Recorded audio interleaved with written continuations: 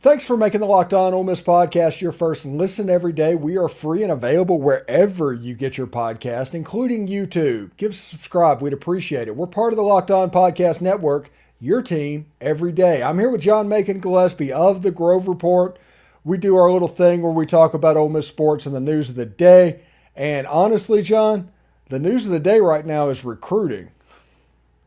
Yeah, it was a big weekend in Oxford. I mean, one commitment obviously is always good, but when they come in a string, kind of like they did, um, I think some of us thought, okay, Saturday things may slow down just a little bit, but no, it didn't. It was a big weekend, and Lane Kiffin and company are red hot on the recruiting trail right now. Yeah, and let's start with the fact that they flipped Austin Simmons from Florida to Ole Miss. This is a kid that is a class of 2025 prospect. And if you don't know what's going on with Austin Simmons, he's a homeschooled player that just got all the credits done to graduate high school when he was a freshman in high school. Since then, he's been taking college level classes and he's attending different schools for different sports. It's a weird thing that apparently they can do in Florida. But he's going to get to Oxford as an academic junior. It's like Dookie Howser's. It's absolutely ridiculous. And also, On3 just released a note where a Power Five coach has compared him to Tua and said he had some Tua in him. It's an interesting situation. It's a big time quarterback, and it's massive for that Ole Miss quarterback room. Yeah, and we've talked a lot about how good this quarterback room already was, and adding a young piece like Simmons this early. It's never a bad thing to have more talent in any position group, but especially the quarterback room.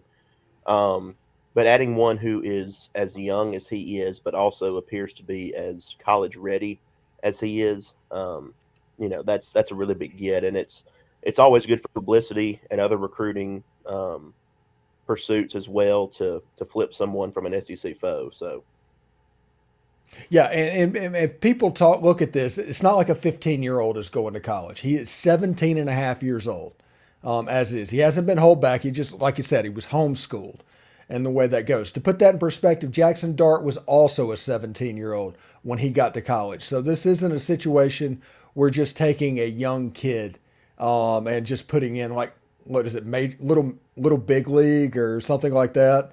It's not that situation. He's probably going to have to develop some. He's probably going to have to take a red shirt this year, but that's fine. But you can see that Lane Kiffin is trying to reconstruct, and he does this all the time. What he had at Alabama when he recruited Jalen Hurts and then went and got Tua, then got Mac Jones. He's got a similar situation building in Oxford.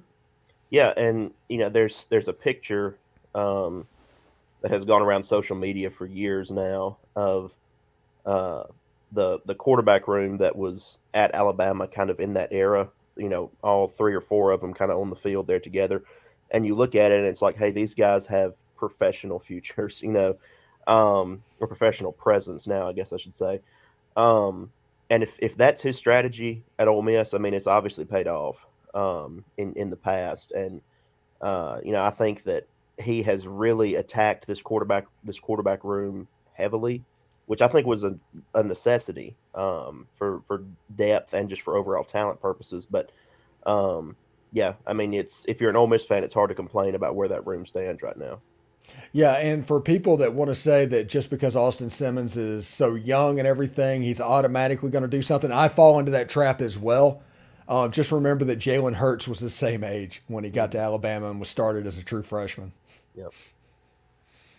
So let's move on to Travaris Travaris Banks, sorry, who is from, I think, Northridge High School in Tuscaloosa, Alabama. Obviously, Pete Golding would be familiar with him.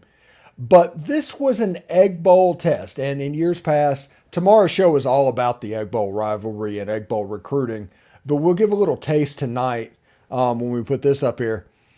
I think that NIL has killed the Egg Bowl recruiting as we knew it, where like the Tommy Kelly at the Ramada Inn or Robert Elliott with like Gene's page, like playing offensive line to keep college coaches out of there. The weird stuff. The reason we love egg bowl recruiting now in the age of NIL, Mississippi State, in my opinion, is so behind the eight ball with NIL. That gatekeeper, that if you don't hit the number and are competitive on NIL, you can't even do the other stuff to be competitive. And right now, I just think that Ole Miss has money. Mississippi State's kind of broke. Yeah, and you and I talked some before we hit record that obviously I don't have any sourcing at Mississippi State. I mean, I have friends who went there, but as far as inside those buildings, I don't really have anybody to talk to. But the consensus or general consensus kind of around the state of things in Starkville from an NIL perspective is not good. As as far as compared to Ole Miss and other SEC programs. And so, yeah, I mean, and the NIL landscape, at least the way that things are headed right now, that's the new way to be successful, not just in Mississippi or in the SEC, but in college football, right? So, I mean, if you are behind in NIL, you're going to start seeing those repercussions year 1, year 2, year 3 down the road when you just don't have the same amount of proverbial horses that these other programs have. So yeah, I mean it's different now because of how the two schools have attacked the NIL recruiting landscape. It has definitely impacted, I think, how in-state recruiting, Egg Bowl recruiting as a whole has gone. And the days that you and I were kind of used to, maybe changing, pretty quickly. Yeah, if you look at the On3 consensus ranking for the 2024 class, they have their recruit prediction machine that goes up and they tell who all is in it in each of their picks. And you don't get to the first one that even shows Mississippi State until you get to like 14th in the state. It's got to the point where they did manage to flip Fat Clark from Winona, but he was a low-level 3-star that NIL wasn't necessarily, that's not something that was up there where he could make a decent amount of money doing that. And they celebrated that, which tells me they know there's a problem as well.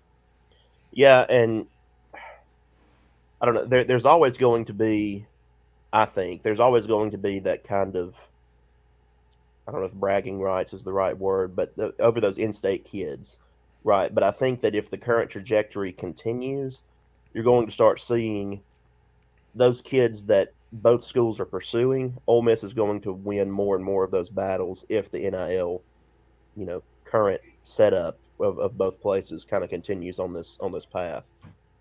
It should be quite interesting. I guess the litmus test of what we're saying will be like J.J. Harrell and Braylon Burnside. If Mississippi State can, coagulate their funds, I don't know. Put them all together and just kind of go all in on one or two players, they might have a chance.